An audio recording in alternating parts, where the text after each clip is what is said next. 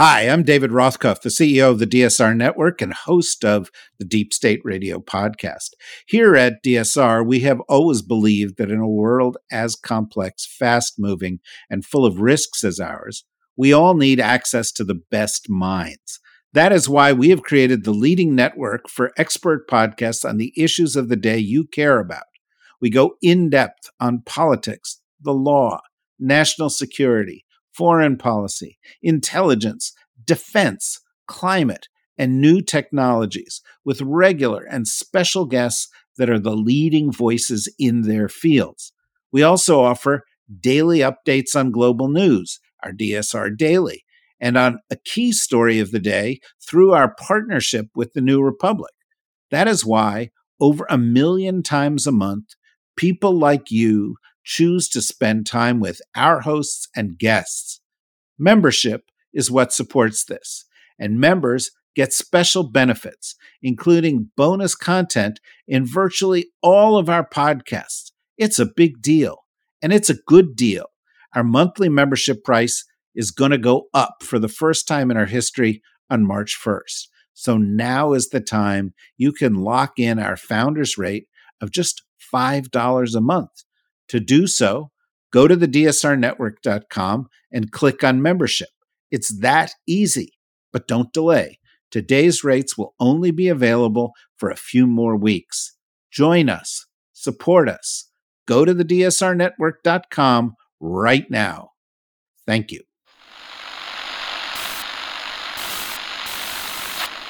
9, 12, 10, 28, 2, 23.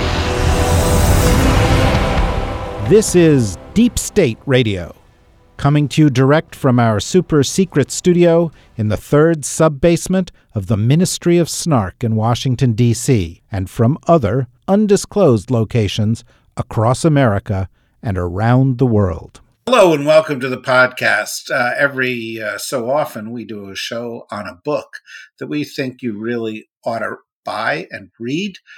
This is one of those shows. The book is Attack from Within, How Disinformation is Sabotaging America. It is by our friend, someone we admire enormously, Barbara McQuade, who is an MSNBC legal analyst and a professor of practice at the University of Michigan Law School. She also co-hosts the Sister-in-Law podcast. How are you doing, Barb? I'm doing great, David. Thank you so much for having me on. You're very kind. And I may say you were very encouraging to me throughout the process of writing this book. So I'm thrilled to be here with you at last on publication day. Well, I've been following you on social media, and basically the way I see you prepared for this is like going to Jewish delis across Manhattan. Is that the appropriate preparation for going on a book tour? Yeah, well, this is my spring break. My family's off on a ski trip, and I'm here traveling around to promote my book. So I thought I'm at least going to enjoy myself while I'm visiting all these great cities. So I've been enjoying, pastrami on rye and great bagels and other things while I'm in New York. Yeah, no, I saw a Second Avenue Deli, Yeah. Essa Bagel. I know, I've been watching this very closely. I also have been enjoying the interviews with you about the book on Rachel Maddow this morning on Morning Joe. And it's a really, really important book. The reason I was encouraging is because I have felt for a long time that we have needed a book like this from a person like you, because disinformation can sound abstract. It can sound like, one of those things that, political elites talk about and doesn't actually touch regular people. But in the course of the past couple of years, we've seen it touch all of us in really, really profound ways. Is that what led you to do it in the first place? The disinformation campaigns that were at the center of a couple of recent elections? Yes, very much so. My background is as a national security prosecutor. I consider myself nonpartisan. I certainly have my own worldview, but I come at this from the viewpoint of a national security prosecutor. So I worked in this space, and now I teach in this space. Since 2017, I've taught a course in national security at the University of Michigan Law School. And since 2018, I've been teaching a portion of Robert Mueller's report. Everybody gets fixated on what it says about Trump, but I find what's most interesting about his report is what it says about Russia. And it talks about how Russians use social media to influence the 2016 election. And that is certainly a threat from a hostile foreign adversary. But something I'm seeing now is disinformation being generated by people within the United States. That's hence the name, attack from within. We're seeing political operators, media organizations, people with a profit motive or a personal agenda using disinformation to try to advance some political cause. And I just want to name it, identify it, and help people recognize it so that it will be less useful and we will be less prone to manipulation by others. I think one of the interesting things that's happened is that disinformation has become so central a tool for a major segment of our political universe that it has been institutionalized. There have been steps taken by media organizations, the Foxes of this world and others, to sort of negate the value of truth and to promote disinformation as though it were, in the words of Kellyanne Conway, alternative truths. And this seems to me to be qualitatively different from what we've seen in the past. Do you agree? Yeah. In fact, one of the things I learned about in my book is that in Putin's Russia, one of the things that he does is he's got a narrative that he feeds to people. And sometimes he says one thing and sometimes he says another. Consistency isn't even important. And so the idea is to destroy the whole concept of allegiance to the truth. That truth is for suckers. Truth is for people who are naive. You have to be sophisticated and know how it's really done. And what's more important than truth is membership in your tribe. Whose side are you on? Are you on the side of the red team or the blue team? Are you on the side that is trying to fight the radical left-wing woke agenda? And if so, then facts don't really matter. What matters is winning. And I think that is something that we are seeing, certainly not by everybody in the Republican Party. Those who do demand truth get purged from the party. You look at Liz Cheney and Adam Kinzinger, but those in leadership, Donald Trump and others who have decided to enjoy his success. Donald Trump himself refers to the January 6th defendants who have been detained and are either awaiting trial or been convicted as hostages. And now we hear other people like Elise Stefanik and Marjorie Taylor Greene and others use that same phrase. And it means less about the facts and more about signaling your alliance with a particular group. And I think that is so destructive to democracy. We need to be about ideas. We need to be about compromise and less aligned with who's winning and who's losing. Yeah, no question that, we ought to be basing it on facts. But those words, like hostages, those code words, they do offer an opportunity for people who are searching for the facts. Because when you hear them, when you hear something that you saw was a coup referred to as, tourists visiting the Capitol, when you hear that language, it should be a red flashing light. I think one of the important things about the book is if you read it, it helps one make critical analysis that's important in an environment where that's increasingly difficult. Yeah, thank you. I mean, that is my goal, is to help sort of name some of these tactics to help people to identify them. So, one of the tactics, for example, is take very simple narratives and then repeat them. So key phrases like hostages, Democrat Party. You know how people on the far right deliberately botch the name of their rival political party. It isn't because they think that's what it's called or that they think that somehow that is disparaging. It is because it signals their membership in a particular part of the far right. And so helping people to understand these things, I think, can help us to identify them and disrupt them. Hitler in Mein Kampf revealed a number of these strategies. And one of them was to take a very simple theme and repeat it again and again, and to get other people to repeat it. So you're hearing it now from a number of different sources. And when you hear the same thing coming from lots of different channels, it begins to ring true.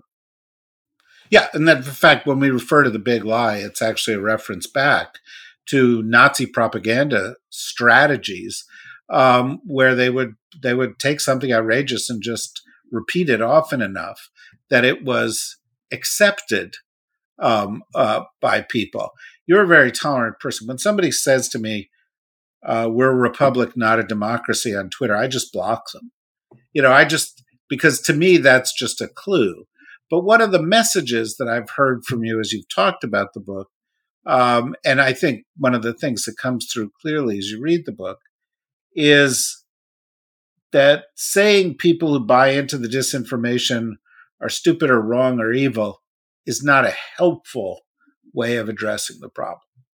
Yeah, I think that's right. I mean, if we want to really get past this moment of polarization, we can't just yell at people on the other side and say you're wrong and try to grind them into submission. I mean, we need to be united in our efforts, and we need to demand truth.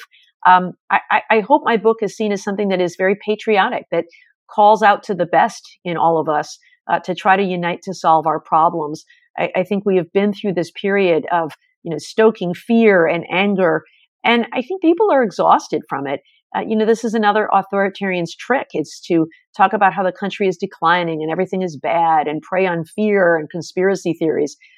Well, at some point, people wake up and realize that those things aren't really true, and that we need to get on with it. We need to be a system of self-governance, and we need to work together to get things done. And so maybe we're at a moment where we can unite against it. But I think what's important is to reach across the aisle, to not demand political purity, and to get away from what debaters refer to as something called the either or fallacy, which is there are only two choices to any political issue. You're with us or against us. There's the red team or the blue team. There's Democrats and Republicans, conservative and radical leftists. Instead, solving problems requires a lot of nuance and a lot of compromise.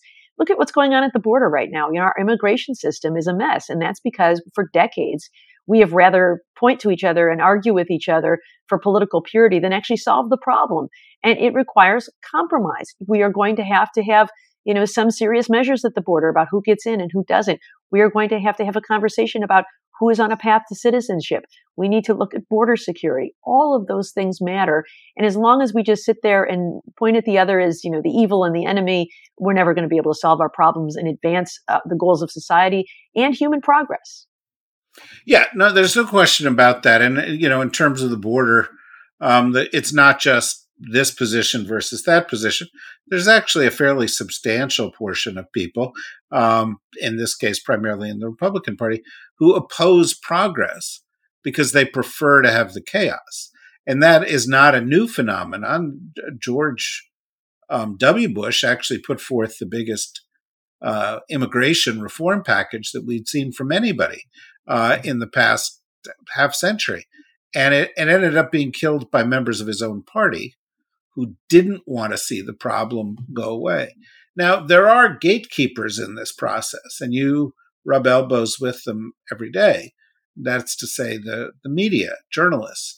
And there has been a kind of a misperception, I think, cultivated misperception perhaps, on the part of a bunch of people in the media that their job is to present both sides as if they were of equal value, as opposed to, my kind of old-fashioned perspective, which is that the job of the media is to present the truth and identify it for what it is. And that carries with it, by the way, a burden. When somebody comes on your show, somebody writes an article and says, Donald Trump is being prosecuted as election interference, somebody has to challenge that, or it's going to work its way into the ether as something akin to a fact, if not exactly a fact. Yeah, I think this idea of presenting both sides of a story worked back in a time when people acted in good faith. But I think what we have seen now is that there are those who act in bad faith, who will repeat lies just to try to manipulate the public. You know, one of Donald Trump's most recent things is talking about preserving presidential immunity as if it were an existing thing. Presidential immunity is a radical departure from our separation of powers and the way our constitutional system works. You know, we're about to find out from the Supreme Court how they see this issue. But by calling it preserving presidential immunity, he suggests that this indictment in the federal election interference case is somehow changing the status quo. And so I think it is incumbent upon members of the media to know that and point that out and change it. Donald Trump has been a disruptor of the way our media ecosystem works. And I think for too long, people have been afraid to label lies as lies. I think members of the media are coming around to understanding how they have been used and manipulated in that way by relying on some of their traditional training and values. And I think that they need to do a little more homework to make sure that when there is a lie, they're calling it out. Yeah, although, I think the other thing is people need to do a little bit more homework, because a lot of people get their information these days from social media. They get it from texts that are shared among their friends. They actually get it through a filter of their community, which goes back to your tribe's point. If you're only, relying on people who are like-minded to sort through the news and provide you with the things you read, you're more likely to end up with a distorted view in one direction or the other. So don't you feel that the problem has gotten complicated by the advent of social media? Yes. I mean, who would have thought that here we are living in this age where we have more information than ever before, and somehow we all feel dumber. And I think it's because of information overload. There's so much information out there that we feel the need to rely on proxies to help us understand it and analyze it to know what to think. But I do think that citizenship brings with it responsibility to inform ourselves. You cannot govern yourself without being an informed electorate. And so I think we have a responsibility to do that.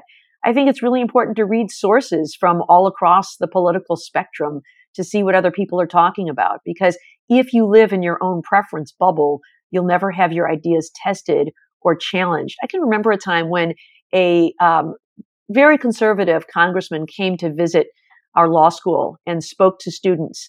And our student body is, probably leans more progressive than others. And there were a number of questions that I think anyone could have anticipated about this congressman's view on guns that were so predictable. And yet he had no answers to them. And I think it was because he had spent all his time in his far right conservative district and among, fellow far right conservative Republicans, that he had just not sharpened his arguments on his issues. I mean, there are responses to what he was asked, but he was completely unprepared for them because he'd never heard them before. So it's so important that we hear what other people are saying and we hear what those ideas are. So I think we owe it to ourselves and to our fellow citizens to educate ourselves. I also think, David, we owe it to our children to be teaching young people, students, about critical reading studies, critical media studies, and civics education so that they understand their responsibility of citizens to cast an informed vote. Yeah, I think in that respect, one of the things I liked about the book, and there are many, I really believe it's required reading at this point, is that you do note that this is not an entirely new phenomenon. There has always been disinformation. It has always taken advantage of whatever the best available means of disseminating it is. I mean, I think of what I still consider kind of extraordinary fact that in the really rough and tumble, nasty politics of the founding of this country, when Thomas Jefferson went to the State Department, he hired a journalist and he brought him on board to write a pamphlet to counter the stuff that was being written about him by Alexander Hamilton, who had his own journalist doing the exact same thing. Yeah, it's interesting. And the book does trace the use of propaganda throughout history, going back to Sun Tzu, the ancient Chinese warrior, but also talking about Hitler and Mussolini and how they used propaganda. And although the delivery mechanism has changed, the messaging really hasn't. It's a lot of the same kinds of things that have been used over time about these ideas about repetition and the big lie and destroying truth. But what has changed, David, is the ability to spread it instantaneously through social media and to reach millions of people. Just that message is exponentially spread to more people than you could ever imagine, even a decade or so ago. And that is what makes it so pervasive, I think, in today's era. That lies. There's some phrase that the lie can travel around the world while the truth is putting its boots on, or whatever that is. And now with social media, we can see it amplified in an instant. The other thing about social media, I think, that makes it so pervasive is with anonymous accounts and bots. You can have an individual look like they've posted a message that's received millions of likes and shares when it might be one guy in a hoodie somewhere in Moscow. And then AI, right? And then, the prospect of disinformation in the age of artificial intelligence suggests that you can have rapidly customized disinformation that is tailored to the beliefs or aspirations or interests or neighborhood of any reader, so that it takes a different form and is sort of more easily digestible. You worry about the future of disinformation too, in the context of the book. Yeah, I do. And I talk about this a little bit in the book about artificial intelligence. We just had this incident in the New Hampshire primary where fake robocalls were put out sounding like the voice of Joe Biden, urging voters to stay home and not cast their ballots. Imagine the kinds of mischief that could be done on election day in a swing state if they heard those kinds of messages. I worry about images that look like a prominent person saying things that they would never dare to say. Or issues about telling people that the polls are closed, or some disaster has struck. When a president's words can sink markets or start wars, imagine what can be done with artificial intelligence. I think the one thing that gives me hope about artificial intelligence, though, is that there are people using it to detect disinformation. There's a researcher at the University of Michigan Dearborn who has been working on artificial intelligence to detect artificial intelligence generated videos. That, if he feeds them enough accurate videos of Joe Biden making a speech, then he can detect fake videos of Joe Biden giving a speech. So I think just as technology can be a weapon, it can also be a tool that can help protect us against disinformation. Yeah, well, that's going to be a circle that's going to keep turning as people improve it, and it continues to evolve. Another concern that I have, which cuts close to your day job, if you will, is that institutions within our society that are supposed to be fact-based can be twisted so that they can take things that are not true and all of a sudden make them true. And of course, the courts are at the center of this. You can get a politically biased court, and it can say the Constitution says something it doesn't say, or it can accept a rationale for something that is not grounded in truth or in the law. These things are supposed to be rigorous, but they're not really, are they? I mean, there's a little bit of wiggle room in there. Well, there is. And, judicial interpretation does require that we have judges and justices who look at laws, look at fact situations, and do their level best, as Chief Justice Roberts likes to say, to interpret the law. But it requires that judges and justices engage in judicial restraint and not use raw power just because they have it. I think mostly during the Trump era, our courts have held. and have stopped him. He had something like 61 out of 62 of his legal challenges to the 2020 election failed. The one success had something to do with a procedural affidavit that did not affect the outcome of the election. And so, the judiciary pitched a shutout against Donald Trump in 2020. I think the one decision in recent memory that really concerns me is the Dobbs decision that overturned Roe versus Wade. Because what I saw there, this is my view, was an overturning of 50 years of precedent simply because the makeup of the court had changed.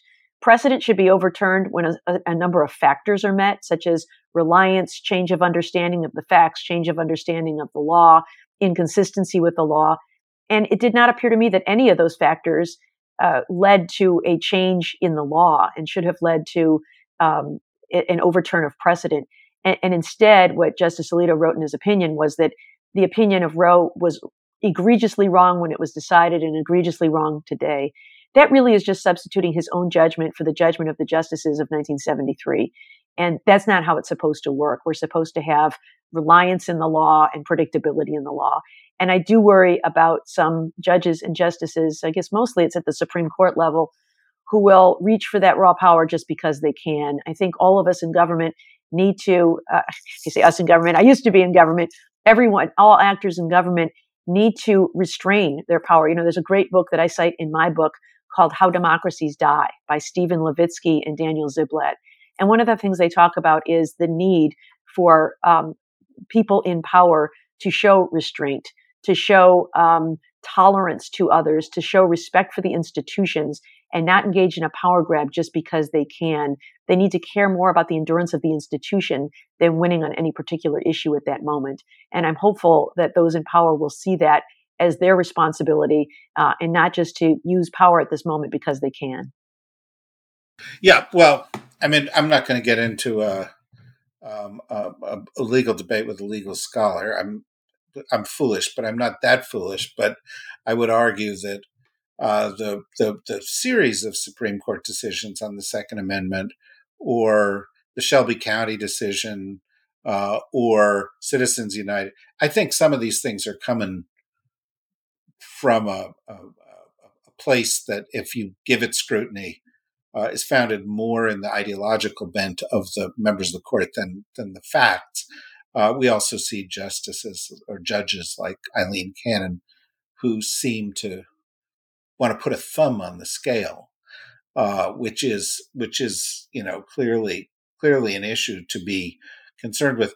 As we come to the sort of the end here, I'd like to go back to the core premise. You do have background in national security. The book is really good on this. We're heading into 2024. It is very clear that the Russians and others want to intervene and manipulate the election. It's even clear that at least one of the candidates wants them to do it.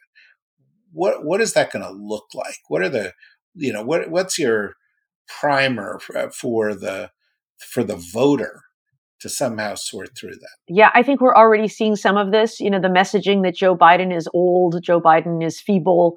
I think we'll continue to see messaging about all of that.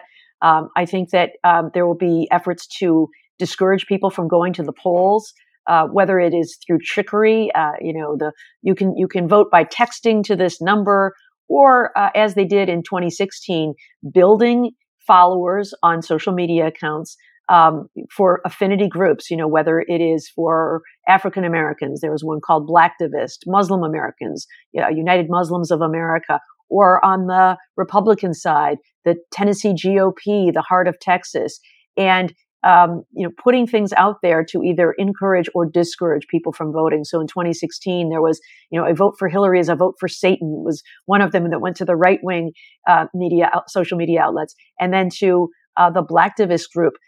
Hillary Clinton has never done anything for the Black vote. You shouldn't do anything for her. You should stay home on election day. I imagine we will see more of the same about that with regard to Muslim Americans relating to Gaza. I imagine we'll see it with African American voters about issues that matter to them with, police defunding and other kinds of things. So I think we need to be on alert for these kinds of things about people who don't want us to vote or are trying to get us to discourage us from voting for the candidate that we might prefer. educate ourselves. There's some great resources out there through the League of Women Voters and your Secretary of State office websites about the real facts about voting. Yeah, absolutely the case. And another thing you can do is you can listen to Barb on the Sisters-in-Law podcast and on MSNBC and where she writes. But the first thing you should do is you should go out and you should get Attack from Within, Barb's new book, and read it and share it with people. I would go further. You can buy them their own copies, and provide the kind of basis that we all need for dealing in an environment where what is called truth is not often what it seems to be, and that matters.